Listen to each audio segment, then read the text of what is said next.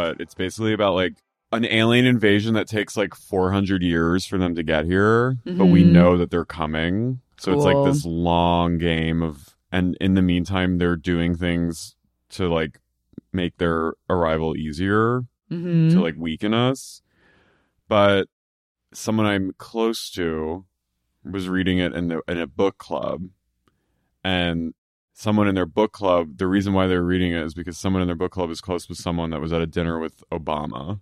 And this person, who's a famous person, asked, are aliens real? Just be real with me. And Obama said, I can't really say anything, but you should read the book Three Body Problem. Because if it was anything like that, it would be like in that book. They are real, though. And I know, but I was like hearing... Obama said it. He confirmed. He basically said, no. Yeah. No, they're not. They're not real. How crazy. I like that. And like basically... I'm ready. Just bring it. I'm not ready. I'll fuck them.